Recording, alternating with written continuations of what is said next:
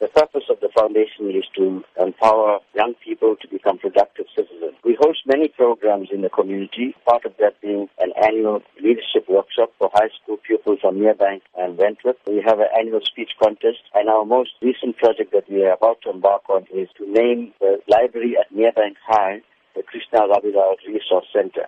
We also have a full-time staff member and an office. So in order to sustain our programs and the office, we're having this fundraising dinner and dance this Friday at the Enchanted Gardens at 6:30 p.m. What can be expected at the event? We're very excited about this fundraising project because the guest speaker that we have is Deputy Finance Minister, Jonas. He is a man of integrity. He has shown that he is not corrupt. He's shown that he cannot be bought.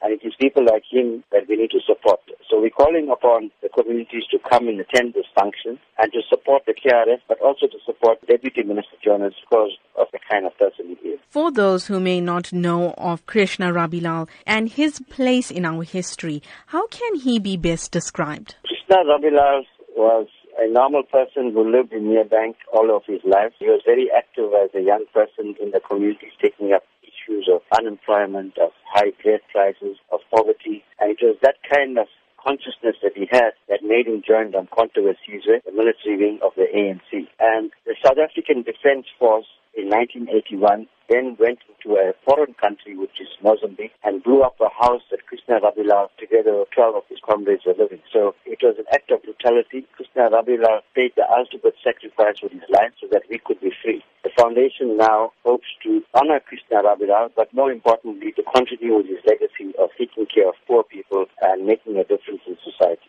Going forward, what are the foundation's plans? We want to have regular monthly meetings with young people from the community of South Durban. We want to start off sports and cultural activities for them so that they become active and join an organization like the KRF. Krishna Rabilal, he attended Merebank High School. He was an excellent pupil. He had an A for maths, a higher grade, but because he failed Afrikaans, he couldn't get entrance into university. So we want to, through this library and the resource center, pass on the legacy of Krishna Rabilal. Future generations of young people must know who he was. And through this process of the library, they'll be able to be educated. And hopefully some of them will want to continue his legacy and get involved in community work.